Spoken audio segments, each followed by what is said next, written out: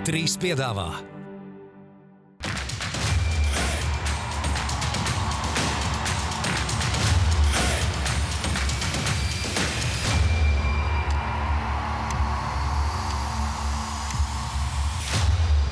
Ūdenszeļļus piedāvā BetSafe, tavs sporta bukmekers numur 1. Citadele, vairāk iespēju. Un Pro basketbolu. Esiet sveicināti, dārgie Ūdenszeļļu skatītāji! Jauna nedēļa un jauns Ūdenszeļļu raidījums ir klāt jūsu zilajos TV ekrānos. Guntars, Edgars, Artūrs Šenhofs un es, Rūdolfs, atkal esam kopā ar jums un esam gatavi runāt par Eirolīgu, par NBA, par filmām. Un par filmām mēs sāksim. Par to arī Pro basketbolu dienas jautājums. Pro basketbolu dienas jautājums bija, par šo tiks taisīta 4 sēriju dokumentāla filma par šo spēlētāju. Lūdzu, parādam bildi. Mums vajadzētu būt bildē. Vai nav bilde?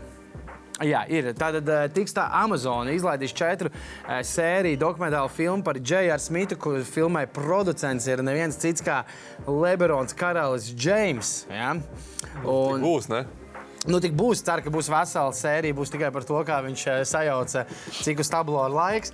Bet dienas jautājums līdz ar to Pro basketbolā bija, kāds vēl lomas spēlētājiem filmas, par kuriem un kāpēc varētu taisīt? Atbildes ir ļoti daudz. Un šodien arī Kugrārdās būs. Es paskatīšos dažas... Kugrārdās? Jā, būs par dažām filmām. Jauna rubrika raidījumā? Jā. 2019. gads ir?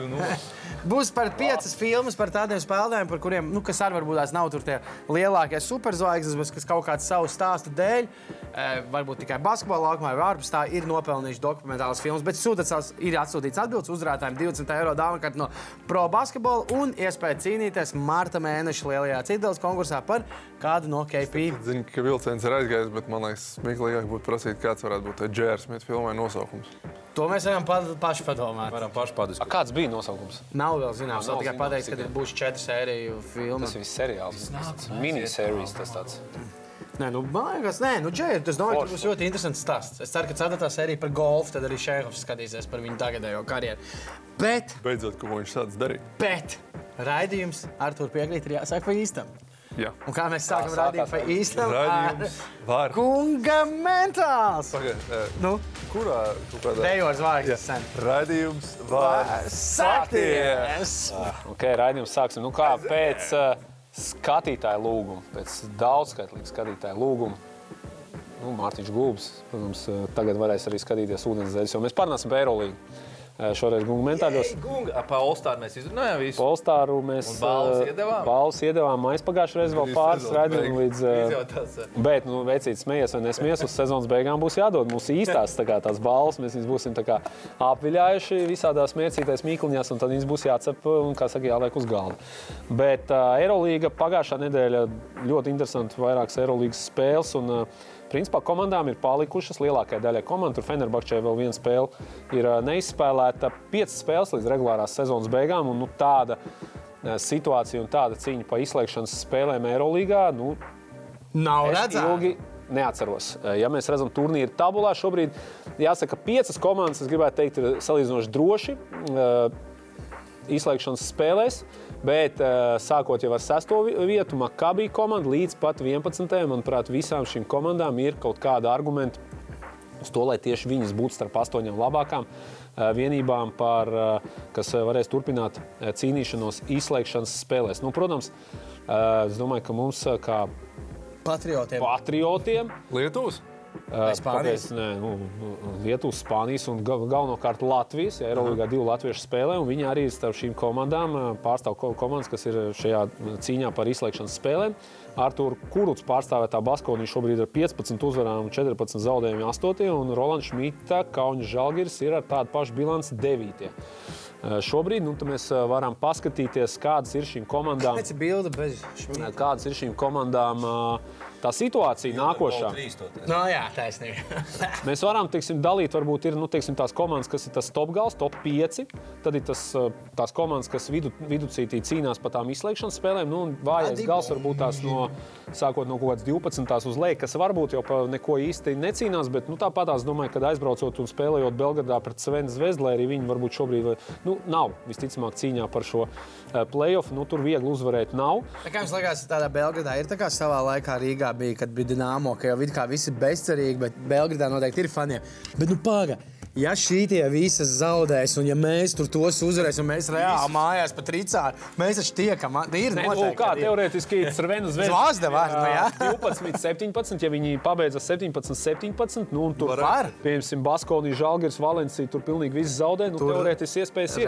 Pat ja viņi zaudē tās spēles, kur viņas abas savā starpā spēlē, abi zaudē to spēli. Jā.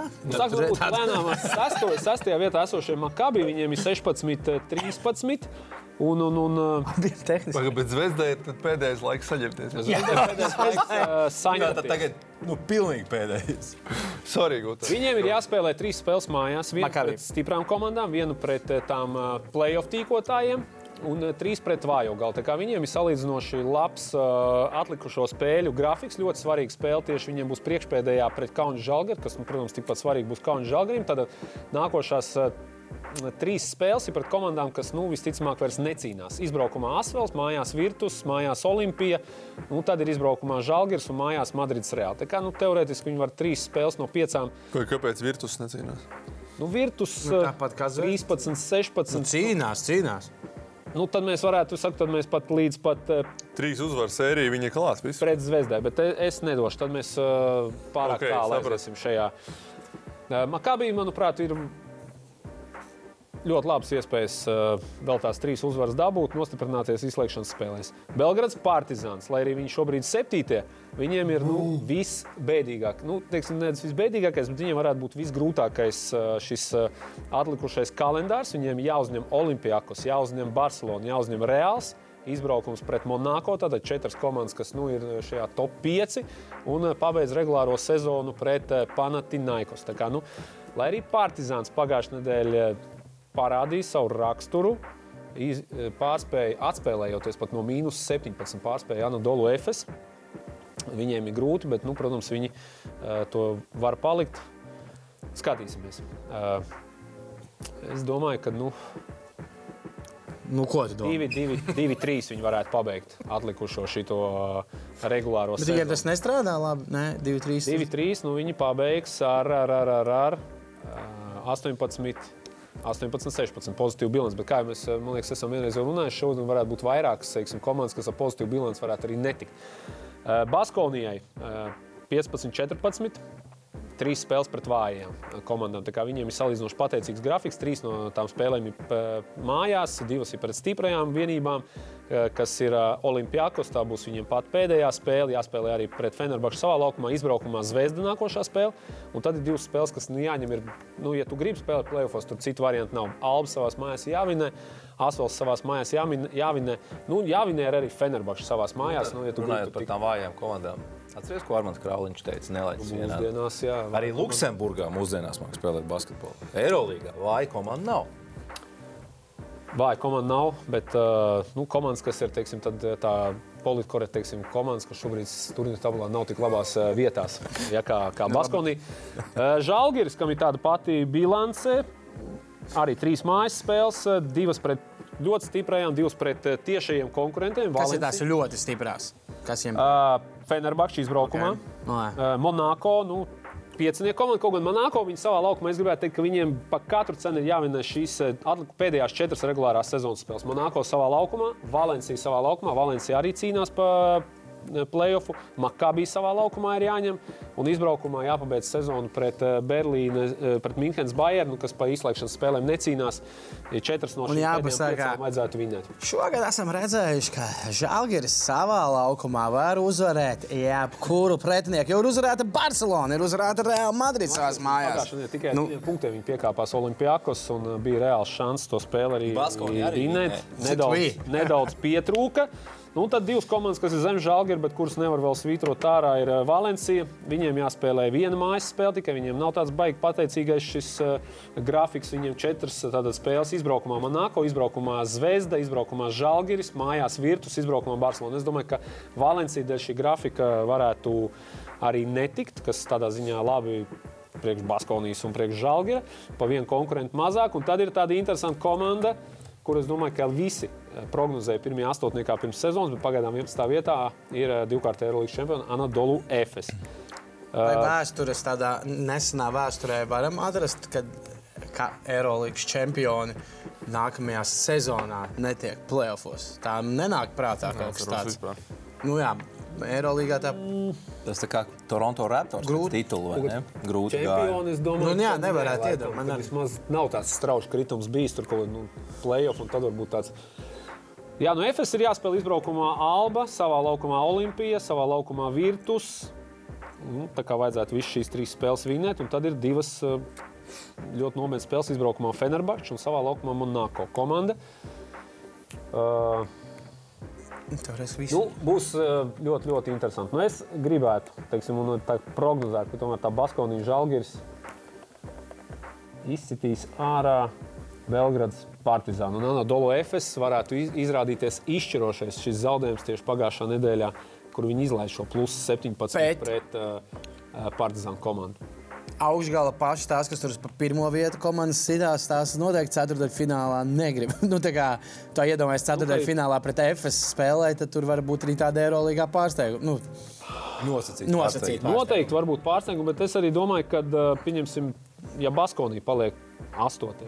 Ja Baskonija pilnā sastāvā, nu, nav nekāda pastaiga. Un tur jebkurā tajā pārī, tur ir tā kā neviena komanda nav tāda, kuru tu tiešām gribētu. Ja vēl Artūrs Kuruts iespēlēsies. Es kā fans gribētu Baskoniju, Žalgiru un Efes redzēt atlikušajā trīniekā. Partizānu tu met laukā. Partizāns ārā. Sērbi, lai iet lāk. Makabi arī ārā. Piekrītu. Kā fans. Nu jā? Plus Žalgiris sponsorē GO3.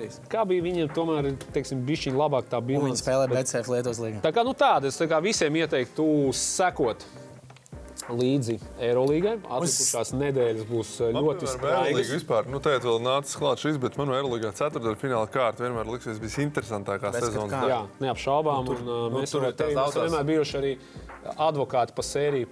Jā, atceries tās daudzās diskusijas, kad mēs esam komentējuši daudz ceturtdaļfinālus līdz 3 uzvarām, tad Final Four līdz 1 uzvarai vai nevajadzētu normāls play-offs. Bet, nu, ja nebūtu nacionālajā čempionātā, tad visticamāk Eirolīgā arī būtu šie play-offs. Tagad faktiski nevar iet. Eirokalsu viss ir viens. Laiku izslēgšanas. Kas? Ka tur nav tik daudz. Eirokausos viss ir single elimination. Pagaid, bet tad pirms Covid nespēlēja pa vienai, pirms Covid spēlēja. Jā, bet tagad viss ir single Tas elimination. bija pirms Covid. Tagad viss ir... Pirms elektrība izgudroja. Pirms tam varēja spēlēt. Bet Eirolīgā vairāk spēles. Jā, sezonā. Stipri vairāk. Bet tāpēc tā ir Eirolīga. starp citu, kas ir interesanti, Guntara, ļoti paldies. Un visas Eirolīgas spēles var skatīties GO3 ar brīnumainiem komentētājiem. Guntars Jonāns komentē, Arturs Šēnhovs, Mārtiņš Gulbis, Zeps, Reinis Lācis, Buļs Eirolīga laikam. Šogad nē. Nē, Dvīnskis, tā kā skatieties Eirolīgu. Crunch time. Man patīk, ka parādās tas uzraksts, kad ir pēdējās 2 minūtes. Tā kā ļoti forši, labs. Kā Zeps teica, intelektuālākais basketbols pasaulē. Nē, augstākais IQ basketbols. Tā kā skatāmies. Zepam vajadzētu to traktēt, ne, bet vērtēt. Pagaidi. Taču Zepam vajadzētu vērtēt to. Bergmans taču arī komentē. Jā. Bergmans un Mārs Lindemans. Tie tieši, kā saka, Žalgiris komentētāji jau 5. sezonu. Man liekas, ka viņiem Lietuvas pilsonība. Viņiem ir iedota. Nezinu, kā tikai ir basketbols. Viņiem būs Žalgiris arēnā, būs krekli. Ir tā kā, kad ir basketbols, tad pasi, viņiem ir komentētāji pasi. Viņi ir gan latvieši. Viņiem austiņas uzvilks augsts. Paldies, Guntar. Tā kā skatāmies Eirolīgu, bet Eiropas basketbolā vēl mazliet paliekam, jo ir Citadeles nedēļas MVP. Jāsaka, ka šogad tāds simbolisks MVP, ja? Šonedēļ, jā. Nu, teiksim tā. Simbolisks, nesimbolisks, bet ar zināmu varbūt rūgtuma piegaršu pastāstīsim, kāpēc. Bet vispirms, kā jau ierasts, nominanti. Sāksim ar vienu interesantu entuziastu līgu. Džungļu patruļas komandas dalībnieks. Ja, par nosaukumu vien jau varētu pretendēt, ja viss klubs uz šo Citadeles nedēļas MVP. Es spēlēju tajā līgā, šis nosaukums. ja būtu nosaukuma play-offs, tur ir komandas kā BK, Virce, Ķieģelis, Iemeties. Viņi pat netika play-offs. Viņi pat play-offs nosaukumos netiek. Artūram Lūsim 61 punkts precizitāte 2 punktniekos, 10, 17 trīnīšos, 9, 17, kopumā 29 no 30, 19 no 34. Vilks, džungļu patruļa, lauva. Ķepa patruļa arī. 8 bumbas viņa 5. līgas 4. finālā uzvar. Bet klausieties, pirms jūs turpināt par šo, ziniet, kāds man baumas ir ienākuši, kad viņiem gan beidzās viss. Viena 5. līgas komanda, viņš ir pateicis stāsts, pirms playoffiem sametās naudu un uz 3 treniņiem savu paņēma un vienu spēli Kristofu Valteru pa treneri un viņu pagrūda. Pa mīnus 23. Jā. Ādās vēl naudu atpakaļ. Visticamāk, ka nē. Bet tādas baumas ir Par ienākušas. Kristofu Valteru parunāsim arī raidījumu turpinājumā. Īstās basketbols, izcils Maza treneris. intriga Artūram Lūsim. Tātad nebūs citadēļas nedēļas MVP, jo tā tomēr 5. līgas 4. fināla uz spēli uzvarēt. Rolandam Šmitam 16,8 bumbas zaudējumā Eirolīgā, 19 punktu uzvarā Lietuvas līgā. Rolandam Freimanim uzvarā Polijā 17,5 bumbas 2 piespēles. Elīna Babkina turpina ārdīties Izraēlas čempionātā 26,7 piespēles. 4 atlikušās bumbas, 8 izprovocētas piezīmes. 3 dienas vēlāk 18,6 piespēles, 4 bumbas abās uzvarās. Ja. Rodionam Kurucam uzvarā Čempionu līgā 16,8 bumbas. Rodis turpina plosīties pie Lukas Banki. Roģiks, sorry. Kas bija Rodis? Rodrigo Laviņš. Pareizi, jā. Rodrigo Cits Laviņš. sports. Cits sports. Sorry. Potato. Cits gadu 1000. Ir Rodrigo Ābols tagad. Potato. No kas tur? Cits Ābols gadu vai 1000, kurucs. Klāvam Čavaram Polijā 14,8 bumbas uzvarā. Porziņģim 18,7 bumbas, 4 piespēles, 3 stīli, 4 bloki. Nākamajā mačā 20,9 bumbas, 3 piespēles, 2 stīli, 2 bloki. Tā kā no fanzija viedokļa. Bet sūds. Un sūcieni. Uzvarā viņiem bija tas 18. Bet pret Detroit, kas tā faktiski ir zaudējums. Jā. Tas ir uzvarēt ne NBA komanda. Bērs noplosījās Taivānā 22,16 bumbas, 7 piespēles. Un ja nevien šis varbūt simboliskais liktenīgais brīdis, ļoti iespējams mēs tieši Bērzam iedot savu otro cīdēles nedēļas MVP šajā sezonā, bet tomēr nevaram nedot Jānim Strēlniekam. Pirmkārt, lielisks sniegums Jānkam. Pašam, kur palika man statistika, 15 punktu un 3 atlikušās bumbas. Komandai uzvara Čempionu līgā pret Galatasaraju. Komanda iekļūst pusfinālā vai ceturtdaļfinālā. Bet paredzēsim varbūt arī spēles highlightu. Ļoti, ļoti sāpīgs moments pašam Jānim un visam Latvijas basketbolam. Uz līdzenas vietas Jānis sarauj Ahilei cīpslu, varbūt redzēt, paskaties. Faktiski neviens cilvēks nav apkārt, tad, kā jūs zināt, tie, kas spēlē sportu, tās traumas, kas ir bezkontakta traumas, tās parasti ir tās liktenīgākās. Tātad viņam nav sasitums vai nobarzums, viņam ir reāli plīsis kaut kas un plīsis nekas cits kā Ahileja saite. Tā kā veseļojies, Jāni, lai uzlabotu tev garstāvokli, tev citadēles nedēļas MVP, pasaules kausa. Gan iesgar degunu, bet ceram, ka tu turpinās karjeru, turpinās spēlēt gan augstā līmenī klubos, gan arī Latvijas valstsvienībā un būs stabils, nopietns kandidāts uz Eurobasket 2025. Tā kā veselība Jānim, bet man pienāk informācija, ka garstāvoklis mošs viņa nometnē, un Jānis jau pateicis, viss, tā ir vakardien, aizmirstam, turpināšu cīnīties, atgriezīšos laukumā, Jānis ir apņēmības pilns, turpināt karjeru. Tā kā, lai izdodas Jāni, un citdēļas nedēļas MVP tavā kontā. Un starp citu, ātrais retoriskais jautājums varat padomāt, vai Jānis Strēlnieks, jūsuprāt, ir visu laiku labākais latviešu saspēles vadītājs? Jūs tagad gribat atbildēt? Varat nedot, bet skatītājiem Bulīts iedos savu Latvijas saspēles vadītāju visu laiku top 10. Tas pēc reklāmas pauzes. Paga, vēl neejam reklāmu. Pēc reklāmas pauzes, es pasaku, tas būs pēc reklāmas pauzes. Tā kā Viņš jau ieskrējies. Bulīša, nē, es vienkārši pasaku, ka tas būs. Tā kā Bulīša tops ir atgriezies ar Jānim Strēlniekam par godu. Ar all-time top 10. Atgriežas Bulīša tops, atgriežas Kugrārdās. Kas šodien notiek? Ejam tālāk, paskatāmies pāris karstos pipriņus un paskatīsimies pro basketbola atbildes. Īstumā nākamais karstais pipriņš man ir ļoti mīļš. Mēs visi zinām, ka gara un nogurdinoša ir tā NBA sezona. Un Bredlijs Bīls, viņš vienā brīdī gribēja vienkārši atpūsināt acis. Mums ir sodi. Viņš vienkārši pišķi Viņš gribēja atpūsties. Es nezinu, man patīk. Viendus paņēma, mazo nepiņu. Bet man, godīgi, es nezinu, vai viņš man ir mīļākais spēlētājs kā laukumā, bet viss kaut kas, ko dara un ko viņš ir runājis. Man Bredlis Bills kopumā ļoti patīk. Vienu brīdi, kad viņš bija traumēts, es skatījos tā kā to Washingtons Wizards, ar Drew Gudens, ar ko tur kopā komentē. Un ik pa brīdim, kad ir minūtes pārtraukums, var redzēt, ka traumētais Bills iet pie viņu galdiņa. Un tad viņus rādīja kamerā, un tad vienkārši pateica, jā, mums te vienkārši stāv bļoda ar gumijas lācīšiem, un Bills katrā minūtes pārtraukumā nāk, un tad kā kamera pievilk tūlplānā, un Bills ar tādiem 2 gumijas lācīšiem priecīgs bija. Kaut kas man Par patīk. Billu runājot, jau vairāk spēlētāji atzina, ka viņš iespējams ir tāda vienkāršākā, čilīgākā superzvaigzne NBA, un arī Kristofs Porziņš to ir vairāk kārt apliecinājis. Tātad Neļauj uzvarēt, bet lielisks vibes komandā. Tu uzvari Kad pārvērtēt. viņi tur kaut kā sakārtos, tu uzvari jautājumu arī. Ne šogad varbūt. Bet cerams. Šogad arī neizskatās. Zini, kas ir trāki? Šogad jātiek plēnā, tas jau būs panākums. Kas vēl NBA ir nogurdinoši? Nogurdinoši ir sekt Jāni. Jāni? Un var gadīties, ka tas arī iedod papildus darbu tavam zobārstam. Katrā uzbrukumā. Jā, Problēma paliek bez neliela. zoba. Re, kur mēģināja sekt Jānis, un Viens tur outs. Kreig paliek bez zoba. Tas hokejā gan laikam nebūtu tāds, ko mēs rādītu karstos pipriņos. Tas būs tāds Bet šeit, jā, Nazardēt office. zobiņš ir laukā. Guntars UFC šonadēļ es skatījos. Tur ar Viņš zobiņu man aizved. pārsteidz, kad viņš spēlē tomēr bez kaps. Tas nav tikai tāds jau cīņas sports, tā kā... Nu nav jau tā, ka visiem tā kā. Nav, Daudziem traucē. Viņa kā kariem baigi tā kapu kaut ko dot, ka viņš šitam te ir. Nu, viņš jau tikai viņu to sodiņus tamēr.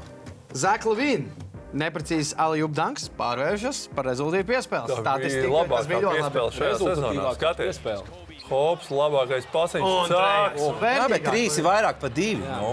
Ļoti labi. Ļoti labi. Tā varētu... Man ir kāds protokols ir pasties, ko ierakstīja no šitā. Bet tam vajadzētu būt asistam, ne? Es domāju, ka tas kaut kāds Vai mīsēt. tam ir rebounds? Jā, es domāju. Tas tiem, kas spēlē fantasy, ir svarīgi. Jā. Playoff nedēļā. Varēja čempionu tituls noskaidroties. Jāsaka tā, šeit cilvēki ir diezgan par to doķeni izpaudušies. Okay. Ir gan Latvijas līmenī, gan, piemēram, viņam patīk, ka tur vienkārši bez nekāda paskaidrojuma, kāpēc ir smieklīgi. Kā Harlis Jandāls ir ierakstījis Artūrs Šenhovs. Nu jā, es gribētu redzēt doķeni par tavu laikas konto.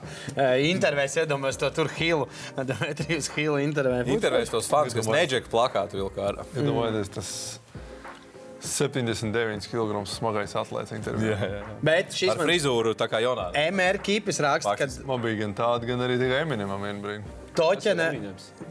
Nu, kāda? Blonds vienkārši. Īsi izbaldāt man. MR ķips man patīk, kad vajadzētu par Malīku Bīzliju un to, kāds ir attiecības ar Skotiju Pipeņu junioru pēc tā, ka viņš tikās ar viņu māti. Nu, tas tāda interesanta doķena, tāda ziepja opera vairāk. Tas man patīk. Es neesmu uz šitiem. Nē, es, jā. Ļoti daudz, ap citu, kāpēc es diskvalificēšu visus, jo ir kādi 4 par šito te White Mamba. Nē, par White Mamba. Par Barainas Kalabrīnī. No, jā. Zins, ap citu, šis man pa īstam liekas interesanti. Doķeni pa Bulītu un Dončišu mammu neviens neiesaka. Vēl Varētu uzfilmēt nav. Doķeni. Bet Mēs īstenībā abi tieši galvenajās lomās. šitais bez joka, bet man liekas, ka būtu interesanti. Vecbērs raksta par Birdman, par Krisu Andersenu. Jā. Es domāju, ka ar visu to Viņš topā diskvalifikāciju, bija. par diskvalifikāciju, jā, visu tur varētu būt. Es varētu ierunāt sound efektu šai filmai. Jā. Bet Vecbērs arī raksta Lamā Rodom, Kardashianas un citi mēsli. Filmas nosaukums Ādas pastītos par to rančo, kā viņam gāja arī. Labi, ko par Andru Biedriņu. Ralfijs par Kairiju Irvingu. Odoms nav jau tāds lomas spēlētājs. Odoms tomēr vairāk tādam all-star spēlētājam. Sixtmans. Dokumentālās. Viņš arī superstārs. Bija viņš superstārs dzīvē vairāk kā laukumā. Edgars Lēlis raksta par Reinu Lāci Ūdenszeļļu sastāvā. Okay. Varētu. Tā, kas vēl te Viens ir? lācis jau ir kādu laiku Ūdenszeļļis. Matt Boner. Labi, tad vienkārši cilvēkam liekas patīk uzvārds. vienēn, jā. Un Ar šis vienu kā man N bija, patīk. jā. Jā. Šito es domāju pierakstam kā pirmo M. Bērtuls, jo ir iedots arī nosaukums. Filma Boban Marjanovičs. Kā būt spēlējošam talismanam. Okay. Man liekas, ka šito pagaidām viņš sauc Bērtuls, jā. Jā, pēc tam pastīsimies, kādas vēl ir varianti. Tagad dodamies. Man angļu skolotāja bija skolotāja Bērtula, varbūt. Viņš kāds radīja. Trešā vidē? Skolotāja Bērtula nebija trešā vidē? Rīgas centra humanitārā ģimnāzija. Okay. Kas trešajā? Labi. Neko, ejam Varbūt ir vairāk reklāmas. Bērtula. Jā, ejam reklāmas pauzē. Pēc reklāmas pauzes Edgara Buļa top 10. GO3 piedāvā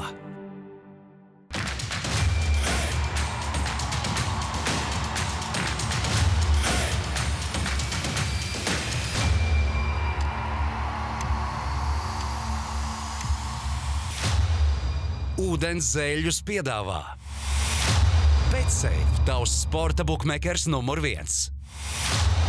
Citadele, vairāk iespēju.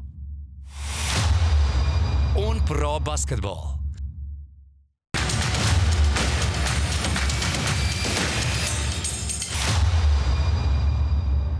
Edgara buļā top 10! Paldies! Labi, Žingli.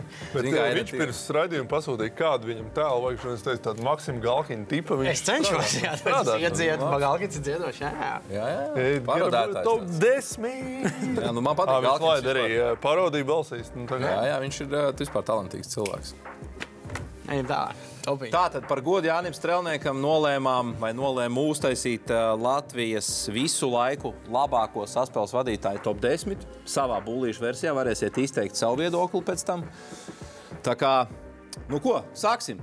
Manā skatījumā vairāk basketbolisti bija uz šo 10. vietu, bet beigās izkonkurēja. Kā tā mēs neiedosim savējam? Galu galā Jānis Pēners, faktiski Ūdenszeļļis. Katru sezonu viņš atnāk ciemos, katru sezonu viņš piedalās trade deadline'ā. Jānis Pēners ir Latvijas penijs hārdevējs. 204, 203 saspēles vadītājs. Pēc tam, protams, daudz karjeras laikā tika izmantots arī pat viegli uzbrucēji, arī par spēku uzbrucēji, bet faktiski basketbolā ienāca kā saspēles vadītājs. Redzat, Latvijas ilsē 36 spēles, Eirolīgā 28 spēles, vienu sezonu nospēlēja darušo faktu komandas sastāvā, 6,7 punktu vidēji mačā, Latvijas ilsē 6,3 punkti. Tā kā Žanim noteikti šie cipariņi būtu vairāk, ja nevar būt veselības problēma. Un arī, man liekas, ka darušo fakta nebija tāds good fit, tā bija toreiz tā komanda, kas tur tāds streetball. Arī, jā, bet tomēr Jānis Pēners, pats jau viņš ir tāds slikts. Arī, it kā jā. Viņš jau nav Mr. Schēma. Es tomēr teiktu, Guntara vairāk penijas hārdevējs, jo Maģiskais Džonsons bija tāds būdīgāks spēlētājs. Džonsons bija vairāk, varbūt arī tāds uz piespēle vairāk. Jā, penijas. Cik visiem tur bija apstāties, cik tūkstoši tribīnas Eirolīgas spēlē. Jā, bet penijas tomēr bija tāds uzbrukuma noslēgumā basketbols ļoti atletisks. Maģiskais nebija tik atletisks. Žans arī var iedankot ļoti labi penijas hārdevējs. Labi gadi Ukrainā Žanim.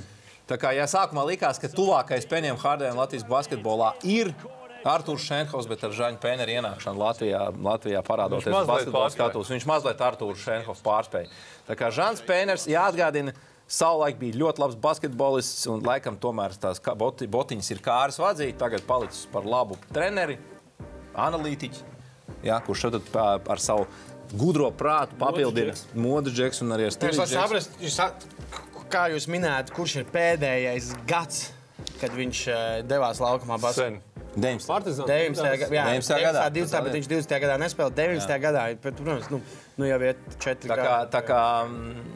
Tā. Ko teiksiet par Žaņa iekļūšanu visu laiku Latvijas Man pārsteigums. Talanta ziņā. Es gribēju viņu ielikt, varbūt tāda loma Latvijas basketbola vēsturē ar dažiem džekiem, kuri varbūt pat vairāk, Sāns Buškevits, viņš bija mans konkurents ar Sandi manā top 10.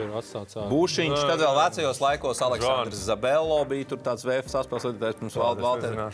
Bija tāda kunga arī. Virznieku kungs savulaik, bet tomēr mēs esam jauni džeki. Mums ir Ūdenszeļļis jāliek top 10. Mans jautājums, kāpēc tik zem? Iesim tālāk. Pastīsimies, kas priekšā. 9. vietā, varētu teikt, varbūt mazliet pat nenovērtēts saspēles vadītājs Latvijas basketbola vēsturē, bet džeks, kurš vienmēr bija ierindāji tīpaši uz kvalifikācijas spēlēm savulaik, kad lielie dūži dažkārt netika, tas neviens cits kā Edmunds tieši tā. Valim paskatāmies statistiku. Latvijas izlasē 90 spēles, 4,7 punktu un pusotru piespēli varbūt nav tie izcilākie rādītāji, bet viņš vienmēr bija gatavs cīnīties.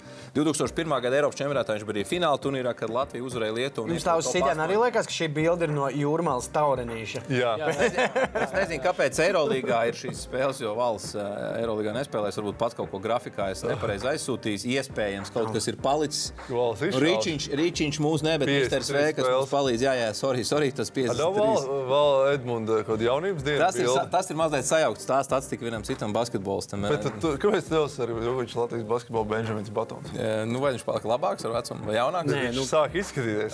Vecāks un tad jaunāks. Jā, viņam bija tās ūsiņas, un pēc tā viņš palika... Jā, viņš bija tas spēlētājs, kad es maziņš pieslēdzos basketbolā, es domāju, mums ir 42-gadīgs veterāns komandā. Viņš ir tādiem, kuram varbūt arī nebija tā iespēja sevi tā līdz galam pārādīt, jo viņš ir pilnīgi vienā laikā bija Roberts Telmkeru un Raimonda Miglinieka, viņi visi trīs ir vienauži, man pat vienā gadā dzimuši. 72. man liekas, ka Valis ar Ja viņam būtu varbūt bijis vairāk tāda iespēja, būt, es domāju, ka viņš varētu... Roks ir 74. varbūt pārējais. Jā, Štelns. 74. Roks ir jaunāks. Bet, Edmunds Salēko, kuram arī pietiekoši labā spēlētāja karjera, un pēc tam arī treneru karjera. Tā kā Edmunds tāds ļoti svarīgs spēlētājs savulaik Latvijas valstsienībai krīzes situācijās nāk. Man divi fragmenti ar viņa atmiņā. Kurš atcerās, kā viņš Čeham izsita zobus Vēnspilī un starp citu tehnisko piezīmi iedeva Čeham un noraidīja no laukuma, jo viņš viņam kaut ko iesits Valis. Tinki izslēdz vienu Čehu, atcerieties. Valis bija tāds spēlētājs, ar kuru nevajadzēja kasīties laukumā. 45. vidusskolas. Viņš bija diezgan viņam fāters handbola treneris, tā kā Valis mācēja šīs lietas arī Edmunds. Vēl viens Edmunds bija ļoti talantīgs tieši jauniešu vecumā, savulaik spēlējot PSRS jauniešu Spartakiādē, iemetis 53 vai 55 punktus pie Vefiņa. Un Žalgiris treneris pienāca klāt pie Induļa Možēka un pateica, mēs šo Džeku varam aizņemties. Varbūt uz to Spartakiādē. Es jautu tos mačus, kur bija, bet tik talantīgs bija Edmunds. Un 16 gados spēlēja PSRS kādēt izlasē. Tā kā tas par Edmundu Valēko saspēles vadītāju lomā. Tā kā varbūt jauniešos viņš pat bija vēl ar lielāks prospekts nekā varbūt tā karjera attīstījās. Tas par 9. vietu. Iesim tālāk. 8. vietā spēlētājs, kuram ar talantu viss bija vislielākajā kārtībā, bet varbūt neizdevās tāda ilglaicīga karjera visaugstākajā līmenī. Es runāju tieši par Eirolīgu. Latvijas izlasē pietiekoši solīdas 87 spēles Kristapam Valteram. Eirolīgā gan tikai viena sezona Malagā un arī nepilna. Ja atcerēsimies sezonas laikā, tomēr komanda no viņš šķīrās. 13 spēlēs 8 punktu, 3,1 piespēle. Latvijas izlasē pietiekoši solīda statistika. Redzat, 8 punktu un 3 piespēles redzējāt, kad Edmundam Valēko nebija tik laba statistika. Tas tā par Kristapu Valteru. Noteikti, ka viņš būtu augstāk topā, ja būtu izdevies vairākas sezonas izcīnīt Eirolīgā, nospēlēt Eirolīgā. Toties Eirokausā viņam 5 labi gadi salīdzinoši. Gan Udīnē, gan Triumfa Maskavas apgabala, kas tagad ir pārtaps par Zenītu. Gan Badalonā savulaik, gan arī Atlants Dragons. Tā kā pietiekoši labās komandās ir spēlējis Kristaps Valters. Šis ir no Fuenlabradas laikiem, ja nemaldos oranžās formas. Viņam ļoti labi gadi fānējā tieši šajā klubā ar labiem džekiem kopā. Gustavo Ajons, atceraties, bija tajā komandā. Bismaks Bijombo, 2 nākošie NBA spēlētāji. Un Kristaps Valters tur ļoti labi iedarējās. Tieši kā saspēles vadītājs labi dalīja piespēles saviem atletiskajiem gariem spēlētājiem. Viņi finišēja. Es teiktu tā, ka stabilākie gadi viņam karjerā, manuprāt, tieši Fuenlabradas klubā, kur komanda varbūt nespēlē Eirokausos vai Eirolīgā, bet Kristaps spēlē ļoti augstā līmenī. Es viņu intervēju, viņš jau tomēr par savu tādu pīķu uzsveru Malagu. Jā, Malaga ir visaugstākais līmenis, bet redzējāt 13 spēles un neizdevās tā stabili noturēties sastāvā. Tur komandai bija šis zaudējums sērija, kur viņi iesāka, atcerēs, mēs vēl redzējām pirmo maču. Kur jūs iesākāt? Mēs iesākām. Nikolā Mirotičs, starp citu, Eirolīgas top 16 sākās. Varēja Malaga to spēli vinnēt pirmo. Jā, aiziet varbūt vispār tā sezonas otru pusi. Mirotičs ielika buzerbīteru. Jā, pret Vairogu. Pret Vairogu. Zaudēja to spēli, pēc tam 0-6 visu, pēc tam vēl Spānijas līgā, bija kaut kāds 13 vai 16 zāļu sērija. Treneri atlaida, arī Kristapu atlaida. Tur beidzās kā parasti Kristapam beidzās viss. Tas par Kristapu Valteru. Tā kā varbūt talants ziņā top 5 talants. Es arī, man liekas, viņš pa zem. Pasīsies tālāk. Jā. Būs priekšā. Jā, tad skatieties, kas tur būs priekšā. Priekšā nākamais ir viņa cīņu biedrs, ilgadējais. Aiz viņa, kas ilgus gads bija rezervists. Gan Brocēnos, gan Skonto, gan Latvijas valstsienībā jaunieši Zeltainu kartiņu dod. Labi. Jānis Blūms. Bet kāpēc? Es padalīšos. Pirmkārt, Latvijas izlasē paskaties. Ar vienu tev pateikt, kāpēc zeltainu kartiņu? Ja tas ir saspēles vadītāja tops. Jā, vēl viena lieta, ka es padalīšos. Kristapam Valteram vispār nekur. Ok. Kritika vietā, bet es padalīšos. Tātad šajā topā neiekļuva tādi štata otrie numuri, kā Dairis Bertāns, kā Rihards Lomašs, kas arī mēdz spēlēt pa pirmo numuru, kā Kristaps Pūrnis, kas varēja nospēlēt ar Būmu. Bet vairāk tomēr saspēles vadītāji. Jānis Blūms karjeras sākās saspēles vadītājs. Karjeras otrā pusē varbūt vairāk spēlē kā otrais numurs. Kāds iemesls, kāpēc viņi no tā saspēles vadītāja novirzīja uz otro numuru? Metiens. Jā, labs metiens. Labi, tātad vēlreiz par Jānu Blūmu, ja varam uzlikt grafiku, 170 spēles Latvijas izlasē, otrs labākais rādītājs aiz Zuvju Helmeņa, kuram 184 ilglaicīga karjera, vairāk nekā 10 gadus Latvijas izlases kapteinis, 7 punkti, 2 piespēles, 2 atlikušās bumbas. Un šeit atkal kaut kādā mēs tur visu laiku mazliet ar tām spēlēm. Jā, Eirolīgā Jānim Blumam ir 53 spēles. Atcerieties, pie Valēko bija palikuši šī statistika. Es varbūt ne tā nosūtīju arī, protams, moderators varēja atcerēties, ka Valēko nav spēlējis Eirolīgā, bet man kļūst. Ja tu tā saki, viņi tic tam vārdu. Jānim Blumam redzat statistiku. Kāpēc Jānis man augstāk pa Kristapu? Ilglaicīgāka karjera visaugstākajā līmenī. Pirmkārt, 3 sezonas Eirolīgā, vairāk spēles Bilbao, labākais gads. Guntaram. 17 17. Saspēles vadītājs. Jānis Krūmiņš būs. Panathinaikos 27 spēles nospēlē vienu sezonu. Nu, tas viņa pīķis, es domāju, Jānim Blumam. Tātad Lietuvas Rītas 9 spēles 13. gada sezonā, Bilbao 17 spēles, Eirokausā 5 sezonas. Ja Kristapam arī bija 5, tad Blumam ir 2 sezonas vairāk Eirolīgā. Ir vairāk spēles Latvijas izlasē. Tas par karjeras ilglaicīgumu. Vēnspilī, Lietuvas Rītas un Bilbao klubā arī 5 sezonas Eirokausā Jānim Blumam. Protams, Latvijas valstsienībā spēle leģendārā pret Francijas izlasi, kur viņš ar Toniju Parkeru sitās 1-1 visu maču. Tas par Jānu Blumu, kurš 7. vietā. Otro piecinieku noslēdz Latvijas basketbola arī leģendārs spēlētājs. Kurš pirms Jāņa Bluma izdomāja šo žestu? Kurš atcerās? Štelmachers. Pareizi, Roberts Štelmachers. Robertam Štelmacheram paskatoties Latvijas izlasē 147 spēles, solīda statistika, 10 punktu, 3 bumbas, nepilnas 3 rezultatīvas piespēles. Eirolīgā 71 spēle, 9 punktu, 2,5 piespēles, 2,1 atlikusī bumba, 4 sezonas nospēlē Eirolīgā. Es pat piemirstu, ka Ļubļanas Olimpijā Robertam Štelmacheram 2 sezonas. Šī bilde man ap citu Arturu kaut ko atgādina. Man tev ir jāatnes kaut kas atpakaļ, kas snapja man 4 gadus. Jā, rītas man mājās vēl projām. Tātad Fenerbahča Ulker vai Ulker komandā. Robs iesaka Eirolīgas karjeru, tas seko faktiski pēc bročiem, pēc Avtodor viņš nonāca Turcijā. Un pēc tam 2 sezonas Ļubļanā un tad Lietuvas Rītas 2005.–2006. gada sezonā, jo iepriekšējā sezonā viņi uzvarēja ULEB kausā. Tātad Roberts Štelmachers, ja nemaldos, vienīgais vēl, protams, spēlētājs, kas vinējis ir otro prestižāko klubu turnīru, jo Kāmbis finālā zaudēja. Viņš vai Blums kopā? Tajā gadā nebija. Blums uzvarēja Baltijas līgu arī. Tajā gadā nebija neviens no otrs. Tā kā Robs toreiz sākuma pieciniekā devās. Es šim nevaru nepiekrist, ka viņš labāks par tiem iepriekšējiem, bet kuri 5 labāk tādi? Ok, tālāk būs. Tā kā tas par Robertu Štelmacheru. Rināls Sirsniņš 5. vietā. 6. vietā manā visu laiku labāko saspēles. Viena spēle Latvijas. Latvijas basketbola vēsturē ir 5 labākas saspēles. Pagaid, bet tad ejam, mēs tā vajag, man interesē. Jā. Kas ir 5. 5. vietā vienīgais olimpiskais čempions Latvijas basketbola vēsturē vīriešiem. Igors Miglinieks. Paskatieties. Vienīgais olimpiskais čempions, PSRS čempions ar CSK. Un kas man visvairāk šokēja, ka viņam pieder olimpisko spēļu bārtverto bumbu rekords. 11 stīlu mačā pret Lietuvu, uzliksim tūlīt highlights. Man nekad atmiņā nav licies, ka Igors Miglinieks ir bijis aizsardzības spēlētājs, bet tajā Seulas olimpiādē Igoram 8 spēlēs 33 pārtverts bumbas, tas ir virs 4 vidēji mačā. Mēs ar kolēģi Reini Lāci, kurš man palīdzēja ar visādu cipariņu vākšanu, mazliet aizdomīgi skatījāmies uz šo soliņu tajā turnīrā, jo arī nākamie 2 labākie bumbu pārtveršanas rekordi olimpiskajās spēlēs ir tieši no Seulas, no Barcelonas, Jordanam un Kurtinētim pa 8 bumbām. Nu, bet Jordans, atcerēsimies, tajā laikā vidēji 3 stilo NBA, tā kā 8 stili mačā FIBA turnīrā man nav liels pārsteigums Maiklam Jordanam.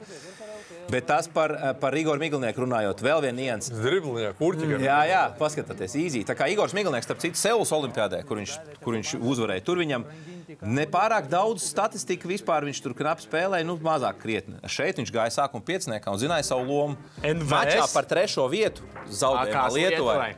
Igors neizmet nevienu metienu, toties pārtvēra entās bumbas, tā kā tas par Igoru. Bet, es teiktu, neveiksmīgākā komanda iespējams olimpisko spēļu vēsturē, grupā viss kārtībā, ceturtdaļfināls uzvarēts un pusfinālā Horvātijai zaudējums ar -1. Nebēdās mēs. Nē, es par to gribēju pateikt. Un pēc tam zaudējums Lietuvai pa bronzu, bet acīm redzot, kad ja tu pieņem dzīvē šādas lēmumus, kā pieņem Igors un Guntars un vēl daži tur spēlētāji, acīm redzot, veiksmi nevar nopelnīt. Kas tad mums vēl vispār? Tā kā tas par Igoru Miglinieku nesodīsim, tas jau viss sen ir izrunāts, bet bija labs, talantīgs saspēles vadītājs, spēlējis augstākā līmenī, olimpiāda, cits Latvijā neviens nav vinējis. Daži vēl tur medaļas smeluši, bet ne zeltus. Iesim tālāk, tieši tas nākamais, kurš pamanījies 3 sudrabus dabūt olimpiskajās spēlēs un 3 reiz kļūt par Eiropas čempionu. Neviens cits kā Maigonis Valdmanis, par Maigo sauktais basketbolists, bija Rīgas ASK saspēles vadītājs, viens no līderiem. Uz šim spēlētājiem, diemžēl, nav highlight. Bet par Maigo runājot, 3-kārtais Eirolīgas čempions Rīgas ASK, 3-kārtais Eurobasketu Eiropas čempions 57., 59., 61. gadā. 3 sudraba olimpiskajās spēlēs. Jūs zināt, ka ir tikai 3 basketbolisti pasaules vēsturē. Tas kāds bicīts. Nav tikai 3, ir vairāk, bet 3, kas ir vinējuši 3 sudrabus. Un nevienu citu medaļu. Un vēl 2. Valdes Mužnieks. un Jānis Krūmiņš. Visi latvieši. Okay. Jā, un vēl tur bija laikam daži spēlētāji, bet tieši šie 3 nāk no Latvijas, bet pāris nianses. Nu, kāpēc Maigons Valdmanis ir Pirmkārt, top 4? Sāksim ar to. Bicīts, 3 olimpiskie sudrabi. Otrakārt, no kurš vēl džeks Latvijas basketbola vēsturē ir spēlējis pret tādām leģendām kā tas ir vērts. Bill Russell 1956. gadā. Krūmiņš centra iemetienā ar viņu lēc. Jā, un vēl par Maigonu. Pa botām prasīt. Tātad, tajā mačā pret ASV vispirms grupu turnīrs, vai kas tas skaitās? Laikam grupu turnīrā, jā. Tātad zaudēja, PSRS izlase zaudēja ASV ar 55-85. Maigonim Valdmanim tajā mačā 4 punkti, Billam Russellam 20. Atlikušās bumbas netiek pierakstīts. Pieļauju, ka kāds 20 plus 20, gan kāds 10 blokus arī uzdod. Kāds sakars pointgārdam? Es tik tā padalos, kad viņš ir tik augsts, ka viņš ir spēlējis par tādām leģendām. Finālā PSRS arī zaudēja vienos vārtos ASV. Valdmanim 4 punkti finālā, Billam Russellam tikai 13. Lebronam alē upu uzmets. Bet tas nav Olimpisko spēļu fināls. Tas ir bijis. Summer League. Summer League. Nē, vasaras līgā. Tu Citizen arī spēlē, tu esi Latvijas golds. Labi. Un vēl nākamais moments man jāizstāst. 1960. gada Olimpiskās spēles maču pret ASV. Kurš ir spēlējis no Latvijas pret tādiem džekiem? Maigonim Valdmanim tajā mačā 7 punkti, Džerijam Vestam 21. Jā, nu tā kā tomēr... Tur jau labāks duelīts. Jā. Pret Džeriju Vestu viņš 4 punktus iemet. Tā kā tas par Maigonu Valdmanu plus panākumu jābūt viņam bija top 5. Nonāca 4. vietā. Nu, davai trīnieks. Trīniekā. Viens džeks Latvijas basketbolā. Kurš džeks Latvijas basketbolā asociējās ar varētu nosaukt misteris piespēli? Nu, Raims. Nu, bet, protams, Arī Raimons Miglnieks, starp citu Ūdenszeļļi. Džeks, kuram patīk ik pa brīdim atnākt uz Ūdenszeļļiem, kurš ir ar labu humoru izjūtu. Paskatāties, Latvijas izlasē 56 spēlēs vidēji vislabākie rādītāji, 6,8 piespēles. Raimondam Miglniekam Suprolīgā savulaik 2001. gadā labākais piespēlētājs 7 piespēles vidēji mačā. 1996. gada NCAA pirmajā divīzijā Irvainas koledžā 8,5 piespēles vidēji mačā labākais rādītājs. Visā līgā? Jā, visā NCAA. Un uzminiet, kurš spēlētājs, piemēram, 2 gadus iepriekš bija labākais. Neviens cits kā Jasons Kits, kuram 9,5 piespēles. Tas ir par NCAA pirmo divīziju. Nu, lūk, ar kādiem džekiem var būt salīdzinājums. Raimons Miglnieks Irvainā viņam faktiski visi piespēļu rekordi. Vienā mačā 17 pret Kambals UNLV, pret Las Vegas universitāti. Vidēji sezonā 8,5. Tā kā, nu tiešām, Raimons Miglnieks arī Latvijas izlasē Eiropas basketu šajā pašā turnīrā, kurā pagarinājumā uzvarējām Sloveniju un pēc tam arī Lietuvu. Raimim 7,3 piespēles, labākais piespēlētājs visā turnīrā. Tā kā, nu, labas piespēlētas. tiešām, neskatoties. Tā gaitā visu laiku. Šis ir mūsu maģiskais Džonsons, varbūt mazliet mazāks augumā, bet piespēles neskatoties un paskatās. Spāles augšā skaties. Tā kā Raimondam Miglniekam klubu karā izdevās uzspēlēt Eirolīgā Šļašku un CSK sastāvos, varbūt tur tā statistika nav tik žilbinoša, bet tiešām es domāju, ka neviens nestrīdēsies, ka Raims ir top 3 Un rēcīgs Fujaks arī Fuja konda, rēcīgs Raimi, gaidām tev ciemos Ūdenszeļļos. Nu ko, top 2? Top 2 šīs dienas galvenais varonis Jānis Strēlnieks. Otrais. Jānis visu laiku spēlēm bagātākais saspēles vadītājs Eirolīgā. 180 spēles, vidēji mačā 7,9 punkti, 2,3 piespēles. Tā ir Latvijas izlases statistika, 118 spēlēs, 4 piespēles, 9 punkti. Piespēlēm bagātākais spēlētājs Latvijas izlases vēsturē, vienīgais, kuram virs 400 piespēlēm. Ilga gada karjera, vairāk nekā 10 gadus Latvijas izlases, kāds 10, no 2011. gada, pat teikt 10. gada kvalifikācijas Latvijas izlases līderis saspēles vadītāja pozīcijā līdz pat šim gadam, līdz 2023. Tātad 13-14 gadus. Kad Jānis labā formā, paskatoties, ko viņš ar grieķiem dara, viens pastur izturizēja. Kentaurs viss aizsūtīja atpakaļ pie Zeva, pie Fātera. Nu, un arī tagad AEK rindās spēlē ļoti labi. Tas par Jāņa Strēlnieku. Tas gražuls iemet. Jā, gražuls. Gaidām atpakaļ laukumā. Tā kā Jāni, tu esi manā skatījumā vai mūsu zeļu skatījumā noteikti top 3 saspēles vadītājs Latvijā un varbūt pat būtu pirmais. Bet, nu, tomēr, lai kāda būtu viņa personība. Subordinācija jāievēro. Jā, Edgars jāievēro subordinācija. Tad ir skaidrs. Seržants nosūtīja ģenerālim. Nē, bet doma tāda, nav mums Latvijas vēsturē citu Eiropas gadu labāko spēlētāju. Nav mums pasaules čempionu. Nav mums Eiropas čempionu divkārtēji. Vienīgais spēlētājs no Latvijas, kas ievēlēts FIBA slavas zālē. Neviens cits kā ģenerālis Valdis Valters. Divkārtais Eiropas čempions, pasaules čempions, starp citu paspēja Latvijas izlasē uzspēlēt 9 spēles 1992. gada olimpiskajā kvalifikācijā, plus pāris pārbaudas spēles netikām uz Barsas spēlēm. Valdim laikam apnika spēlēt Latvijas izlasē, beidzās viņi nespēlēja Latvijas. Pases datiem apnika spēlēt. Tā kā, protams, varam to arī iedomāties tikai Latvijas izlases 92. gadā, ja tur būtu palīgā Igors un Guntars, bet atkal netirzāsim varbūt vēlreiz šo tēmu. Tik iedomāties varam, jā? Kā mēs Es katru vakarēju gulēt un iedomāju. Šeit piespēlīt. Tas ir 1981. gada Eiropas čempionāts, kurā Valdis bija rezultīvākais spēlētājs PSRS izlasē ar 16,3 punktiem. Starp citu man jāpastāst, ka Valdim Valteram kopumā PSRS izlasē vidēji visos turnīros 14,2 punkti. Un šajā Eiropas čempionātā 81. gadā 16,7. Un starp citu...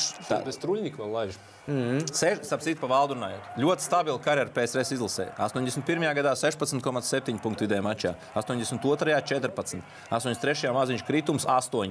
84. gadā olimpiskajā kvalifikācijā 14,7. Diemžēl tiek boikotēts Losandželas olimpiskās spēles. Valds uz olimpiādu neaizbrauc. 85. gada Eiropas čempionātā 16 punkti, 88. gada pasaules kausā 12,8 punkti. Un Eiropas čempionātā 87. gadā viņa pēdējā gadā arī 16 punkti. Un visticamāk Valdim bija jāizbrauc uz Seulas olimpiskajām spēlēm. Bet mazliet, kā runā anālēs, mazliet kaut ko nesadalīs ar Vladimiru Gomejsku vai Aleksandru Gomejsku, kā ar Aleksandru Gomejsku. Vladimirs bija komentētājs, viņa brālis.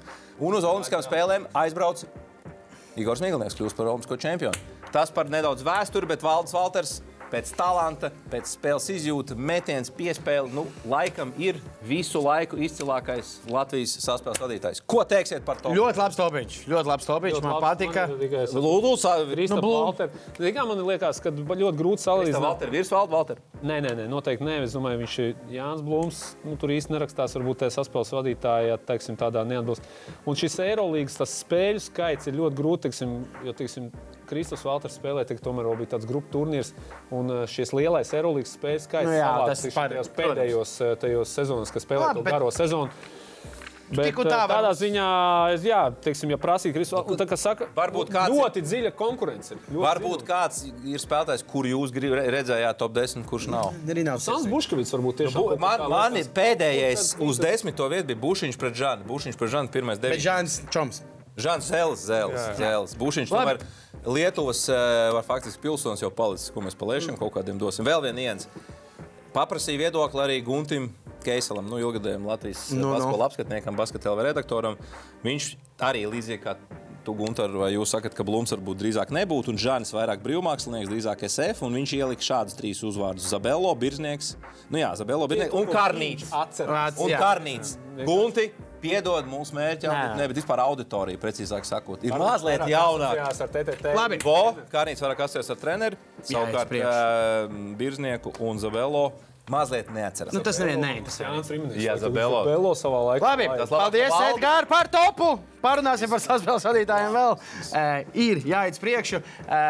Es ceru, ka kāds, vienīgais, ko es topu beigās gribu pateikt, es ceru, ka pēc 10 gadiem taisīs topu, kāds no žagariem, zorikiem būs ielauzies šajā topā. Par šo gribēju piebilst, ka viņi bija atlasē, bet pārāk maz izdarījuši Latvijas basketbolā. Žagaram ir kaut kādas 4 spēles. Tur tālu uz topam Maigons Valdmans 3 Eiropas sudrabas paņēmis. Es saku, cerams, ka viņi būs tur. Pastamies BCF top 5. Artūr, kā tad tev ir gājis pagājušajā nedēļā? Laikam nepārāk veiksmīgi, ja? Vai tev bija viss ok? Kā lai es to zinu? Kā tu liec? Pagājušajā nedēļā bija slimnīcā. Pareizi, jā. Sekot līdzi. Bum, skatāmies. Baks uzvar Sans. Un tā noteikti Baks uzvar 1,5 cienībiņas tavējās. Loģiski, ka Baks uzvar Sans. Ejam tālāk. Edgara rezultāts tikko pēc topiņa, bet topiņš jau labs. Maksi Klēba. Un varētu teikt arī Antonijam Dēvisam. Paldies, viņš tur beigās izpaudās. Dēvis pie visu nočakarēja, bet tiešām labu uzvar Dallasē. Guntara, Baskovī vinēja Madrid, Džuans Peņarojo. Es saku, viņš būs nākamais Madrids reāli galvenais treneris. Paldies, Artūr Kuruts. Un man? Paldies, Maksi Klēba. Rūdolfs izvēlās Alba izbraukumā vinēja Bayern. Tā bija pagājušajā nedēļas labākā izvēle. Deutsche Derby. Man jau patīk viņa startā. Jā, pasamies, ko vērtējam. Rūdolfam 3,95, Guntars 1,7, Artūrs 1,5, Edgaram jāsaņemās. Misters Vēbums šonedēļ iesaka skatīties Fenerbahče pret Žalgiri. To jau mēs dzirdējām, cik šīs spēles ir svarīgas. 24. martā skatāmies. Ejam tālāk. prognozīts. Artūrs prognozē Hauks uzvar, atkal iet pēc milzīgiem koeficientiem. Hauks uzvar pār Pacers 1,55 Iediet mājās. pelotonu līderi. Kas? Piedod pelotonu Nu, līderi. nē, es saku, man patīk, kā tu spēlē. Guntars prognozē BCF top 5 Lakers uzvaru pār Bulls. Agrā spēle. Tavējā, ja? Jo. Nu, labi, tā. Edgaram liek kaut kas tur. Nē, Clippers uzvar Thunder. Clippers ieskrējušies mazliet. Pēdējās 5 spēlēs 5-1. Bet Thunder arī bija 6 spēlēs 5. 5-4, sorry, jā, 5-4. Un Tā bija tā viena spēle, kur gan uzvar, gan zaudē. Jā. Rūdolfs prognozēja, ka Rītas uzvarēs ar Lietkabelis Lietuvas mazajā derbijā. Pagājušā gada fināla atkārtojumā. Štāls trenē vēl Lietkabeli? Kas? Štāls trenē vēl? Štāls trenē, žēlgā. Jā, bērns. Bušiņš Rītas. Jā. Štāls Lietkabeli. Un 2 brāļi, kas spēlē garajā. Kā viņi sauc? Lavinoviči. Paskatāmies karstos pīpariņus. Mazliet tiek uzfrišināts Latvijas hokeja līgas pusfināls. Šī ir lielākie griezti. Ēriks Viļots, Prismas treneris, ierodās spēli. Lūk šādi. Te parādot, ka labi tiesāja. Jā, apmēram. Viņš ir kaut ko bijis neapmierināts uz tiesnešu. Viņš uz spēli ierodās trenēt šādi. Es uzreiz ieraudzīju šo bildi, uzreiz Twitter ierakstīju, ka Mārtiņam Gulbim aicina šādam ierasties. Nu, tajā zaļajā kostīmā uz Latvijas līgas spēlēm. Fiksēs, kas ir šī kaut Jā. Mārtiņš ļoti politkorekti atbildēja, ka nekāda pretenzija šogad nav tehniskās piezīmes. Tas tikai, ka viņš tur visu sezonu taurē uz tiesnešiem, bet nav pretenzija. Klais Tomsons parādā Dilanam Bruksam, cik daudz gredzenu, NBA čempionu gredzenu viņam ir. Dilans Bruks neko pretī nevar rādīt, laikam. Karīs Natīna pres par šo tieši. Tur viņiem tur izvērtās tā diskusija. Nevis viens, bet 2. Dilans Bruks, es nebūtu šokāts, ja viņš nebūs līgā pēc 5 gadiem. Un es domāju, ka mēs tiešām neatcerēsimies neko par viņu. Jā. Par vēsturi. Bet Klejs arī paliek incents. Faktiski, kurā brīdī, kā viņam neiet spēle, tā viņš visu laiku rāda tos 4, ar tā katrā epizodē. Tā, paskatāmies vēl atbildes uz Tur ar to plūcās regulāri. dienas jautājumu. Bruks nav normāls. Pēc kādiem vajadzētu uztaisīt īstenībā, Ketlers raksta, ka vajadzētu uztaisīt filmu par Udonisu Haslem pēc šīs sezonas. Vajadzētu. Tomēr, domāju, ka varētu būt ļoti interesanti. Viņam gan ar šāku pīs darīšanu, gan ar veidu, gan ar Lebronu, gan spoils tur vispār. Tas atskats. 20 jau gadus. Kā Džimijs tur ārdījies, es domāju, viņš varētu daudz ko pastāstīt. Viņš varētu, kas ar citim tieši interesanti salecās ar Džimiju toreiz uz soliņu. Tur arī varētu būt labs vesela sērija par to. Man ir... Pastāstīs, to raksta Kugrāns. Es nezinu, tas nav mans radinieks. Nav mans radinieks, bet Dāvis Zone. Barona piedzīvojumi. Šis man patīk. Kugrāns ar 2 mēnešiem. Nav mans radnieks. 100 punktu pats ar šito rakstu. Nē, nav mans radnieks. Nē, bet diezgan labs filmas nosaukums. Tu kā komiķis taču varētu iemācīties to, ka, ja dervāli garšīgi izsmējies, tad tas ekspektācija tik augstu tiek uzcelta. Bet šī bija labi. Šis bija ekspektācija. Pārējās nolasīsim, pēc tam dodamies reklāmas pauzē, pēc reklāmas pauzes mazais kugrārdās, buļļa izvēles un abalsim uzrādātāji. Tagad ātri reklāma. Mazais kugri būs. Nu, viņš ir... GO3 piedāvā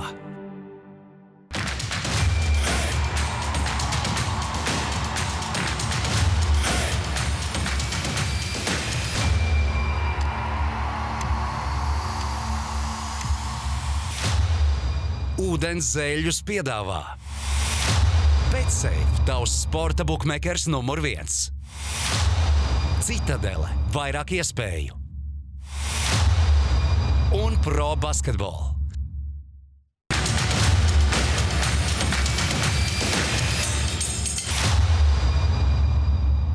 Vēlēs! Nu, ko, nu, tad beidzot, laikam, es trāpīju kaut ko pēc, jau es neatceros, kad pēdējais bija trāpījis, 5 nedēļas pēc kārtas nebija trāpījis, bet paldies, Manchester City, Egil Haaland, tu pierādi, vai kā viņam vārds ir Egils? Egils. Īsāk sakot, Haalands gūst 5 vārtus mačā pret Leipzig, un abos puslaikos, protams, ka City gūst vārtus un izcīna pārliecinošu uzvaru. Nu, tiešām žēl, ka mēs ar dēlu nebijām tajā mačā Manchesterā, bet man mēs draugs ar puiku bija uz vietas arī bija. Viņš teica, ka izstājās tā, ka kad spēlē fifiņu, tu vienā brīdī izdomā pajokoties un uzliec pašu vieglāko līmeni. Tu tur tā apmēram sitīsties par to lietu. Tā kā paldies, apskatāmies kopvērtējumu, bulīts mazliet atguvies, jā. Zaļš beidzot, savādāk 4 sarkanās, tur kaut kāda nesērija bija pēc kārtas, tā skaitā 2 reiz ar City un KP, man tur piečakarēs, 6 nedēļas pēc kārtas bija sūciens ārprāts. Tā kā Malagai pēc jūsu apceļojuma tur. Tā kā Malagai, jā, pēc... Bet tur tieši Malagā bija, starp citu, pirms šīs sērijas, tā kā tur zināms sakartības. Nu, jaunā tev arī nav par basketbolu. Jaunā likmīte man arī ir par pasaules, laikam, sporta karali. Sāksies Eiro 2024 kvalifikācija, un es lieku uz lielajām izlasēm. Pirmkārt, Anglija. Itālija pret Angliju, precīzāk sakot, un Francija pret Nīderlandi. Visas 4 komandas gūs vismaz 1 vārtus. Var zaudēt, var vinēt, bet visām jāies. Ok, labi. Ko teiks, Kugra? Keins ieliks. Kas tur Itāļiem tagad sit? Del Piero. Del Piero. Zagi ieliks. Robens Nīderlandē ieliks. Francijā Zidāns ieliks. Standarti. Ieliks no Kas? stūri. Gulits. Jā, gulits, ok. Nē, normāli likt. Holandē man Bastens. Jā. Tā kā es ticu šīm zvaigznēm un visiem jāieliek spēlē kopā ar Bulli un kļūst par... Ceļa rulli spēlē BetSafe mūsu draugu. Pareizi. Tikai tur. Jā, bet tātad, Kugrārdās mēs šodien runājam par kādiem tādiem, varbūt, lomas spēlētājiem, kas nav tur superzvaigznes, varētu uzņemt dokumentālo filmu, bet dažas tādas jau ir. Man topā ir 4 tādas, kas jau ir, un viena tāda, kas, diemžēl, crowdfundingā nedabūja naudu, nekļūt. Tā, es domāju, jums patiks labāk. Bet sākumā pirmā tāda nopietnākā nesen iznākusi filma ar nosaukumu Stand, kas ir par spēlētāju, kurš, starp citu, nesen ar Lasmanu spēlē vienā līgā, Abdul-Rauf, Mahmud Abdul-Rauf. Un šeit ir aktualizētā tēma, par ko viņš uzskata. Viņš bija cilvēks, kurš jau pirms tas bija populāri 96. gadā. Tagad tas ir populāri. Nē, nu, tas nevis populāri, bet tas notika daudz par to daudz runāt. Bet viņš 96. gadā himnas laikā nestāvēja kājās, bija uz ceļa, jo viņš uzskatīja, ka Amerikā jau tur gadu desmitiem ir tirānija, apspiesti cilvēki, blā, blā, blā. Un šī filma ir par to, ka viņš uzskata, ka tādēļ viņš tika diezgan ātri izēsts ārā no līgas. Jā, starp citu, viņš bija supermonstrs, karīs pirms karī. Jā. Es tos highlights redzējuši, kādus viņš metienus meta grozā no jebkuras pozīcijas. Bet diezgan drīz viņš nonāca Turcijā kaut kur. Tagad viņš spēlē ar Lasi. Jā. Tagad viņš bija Turcijā. Nākamā filma. Neskaties, čīkstētājs. Filma, kas man ļoti patīk, jo arī aktuāls cilvēks pēdējā laikā dēļ viņa stulbiem komandas biedriem, bet pats ļoti sakarīgs čalis un šajā filmā to var uzzināt. Lūdzu, parādam plakātiņu. Šo filmu uztaisīs, ar citu, Oklahoma City Thunder, The Kiwi Way, Steven Adams, New Zealand. Šito skatāties obligāti. Tu esi redzējis? Nē, bet skatāties. Baigi forši, tur var redzēt, no kurienes viņš ir nācis, kāds viņš ir cilvēks, cik viņš ir īstenībā. Man nostādīja šo filmu, es tā kā iedomājos, skatoties, kāda ir visi tie 1, 2, 3, 4, kāda ir Morans, iedomājos. Es viņam brīnos, cik viņam ir tur nevar savākt ģērbtuvē šos visus. Bet viņš, starp citu, ir bijis tas, kurš teica ģērbtuvē, vai pietiek, neejam ballēties ar izbraukumos un viss tāpat tās aizgāja. Labi, es varu nedzert, bet dolārs es ņemu līdzi. Bet paklājs. Bet Paklājs izvēl. Es viņu speciāli pasūtīju. Un viņš, tāpēc, ka viņš ir pusē Mauris, te arī ļoti labi parādīts, ka viņš ir ļoti daudziem no Jaunzēlandes kā iedvesmu. Piemēram, tur stāsta, ka tajā viņa pilsētā, kur ir kaut kāds 75,000 cilvēku, pēc viņa tik daudz vairāk cilvēku trenēs, nes regbijā, bet basketbolā. Apmēram 5 ģimenes, tur viss. Nu, 9, jā. Nākamais, kas ir 70,000 brālēni. One Giant Leap, dokumentālā filma 2 daļās par šo cilvēku, pirmo Austrāli NBA Luku Longliju. Arī, starp citu, var nostīties YouTube. Es pat redzējuši tā. Jā. Viņa interesanti bija. Viņa bija tā kā uztaisīta, tāpēc, ka viņš nevienā epizodē neparādījās tajā lēs. Jā, un par to arī tur runā. Viņš atteicās. Viņam ar Jordānu nebija labas attiecības, bet te arī forši, kādam jau bija, te ir forši parādīts, kāds viņš ir. Viņš kopš 2001. gada pēc karjeras beigām ir vispār no visra, ir turpat Austrālijā, bet arī viņš ir no hipiju ģimenes. Viņš ir pilnīgi, nestandarta. Krokodils Dandijs viņš. Apmēram, jā, kurš tika līdz NBA, jo bija garš, ļoti patīkams cilvēks. Es domāju, ka jums lūks Longlīs. Junāns tās tikai, viņš līdz LSPA tika. Jā, šis tika līdz NBA. Nākamā mazliet smieklīga jau, tā man ļoti patīk, ESPN 30-30 filma Posterized. Tas ir Šons Bredlijs, no garākiem basketbolistiem, kurš spēlēs NBA, bet ar visu savu augumu viņš bieži vien nonāca otrā pusē highlightiem. Viņam ļoti daudzi cilvēki pārdankoja pāri, tāpēc šai filmai nosaukums Posterized, bet filmā, protams, ir vairāk par to, ka Šons Bredlijs izstāsta, ka ne jau tevi Bredlijam tur personīgi ķibelšu. Viņš ir šobrīd invalidrātņos. Viņš ir invalidrātņos, viņš brauc ar riteni, viņi notriec mašīnu. Jā, diemžēl jā, bet kā viņš pats pateica, būtu labāk neizdzīvojis. Viņš to pats ir pateicis. Jā, bet šajā filmā viņš pastāsta par to, ka labi, viņam dankoja pāri, bet ka tomēr to cilvēku identificē daudz kas vairāk nekā tikai kāds tas basketbola laukumā, kam vajadzētu piekrist. Tikai forši arī Pasakiet to Frederikam Veisam. Bet nākamā ir filma, kura netapa. Par Frederiku Veisu redzēt, Jānis Blums, viņš bija saticis apciemoja dēlu, kurš ir Lionas Asvēla akadēmijā. Spēle bija pret Vembaņģāmas klubu. Un es nezinu, ko dara Frederiks Vaiss tagad, bet viņš bija sacies nofotografējies. Es, protams, iejokoju. Cerams, ka pārdankoju pāri. Kā jau visi mēdz par to pajokot. Bet arī viņam grūti gājis ir pēc tam dzīvē. Viņš tur bija slavenākais cilvēks. Otrs slavenākais aiz Vīnce kādu pāris gadus. Bet pēdējā filma šeit jau mazliet tuvāk jums. Es zinu, es spēlēju par to Džeku. Džavris Mičels kādreiz spēlē Liepājas Līvas Alus un Valko komandā. Un viņš aizbraucot uz Ameriku taisīja crowdfunding, lai par viņu uztais dokumentālo filmu šeit kadri no trēlērīša, kur varēs redzēt arī labas formas.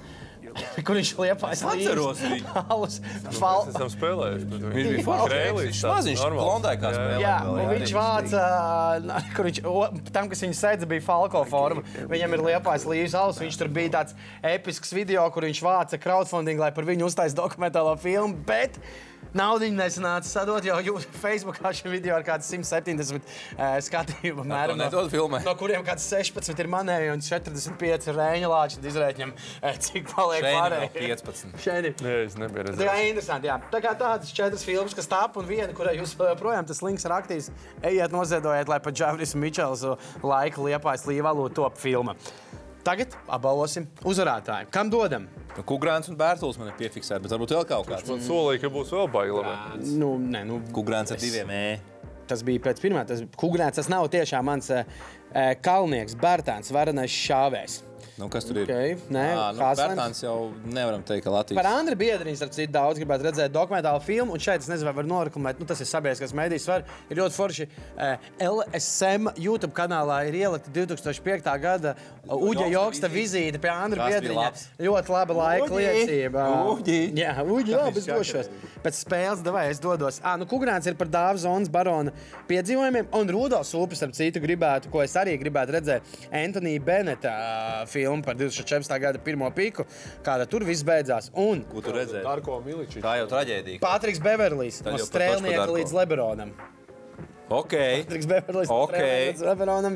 Man patīk, Sanktpēterburgā viņi laikam klubā spēlēja. Jā, Spartakā. Pirmajā Strēlnieka klubā pēc Ventspils. Jā, kam dodam? Tātad Edge 87 Beverlijs līdz Strēlniekam, Kugrāns. Kugrānam, tev vajag tur mājās. Vajag? Dodam. Kā tur bija? Jā, zona. Dāvis zona barona piedzīvojumi. Kugrāns ar 2. Apsveicam. Pastīsimies, vai esmu kāds radinieks vai nē.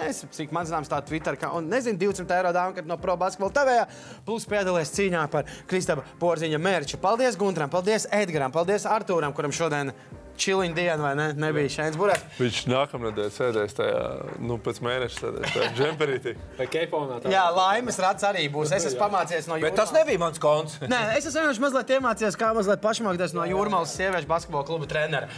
Sveicieni viņam par labo Final Four un bronzas medaļām. Ceru, ka jūties lepnis par savām medaļām. Tiekamies nākamnedēļ. Visu labi. GO3 piedāvā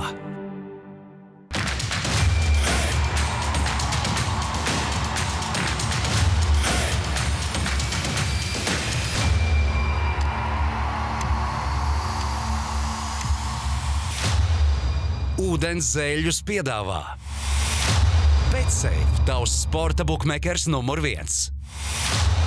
Citadele, vairāk iespēju. Un Pro Basketball.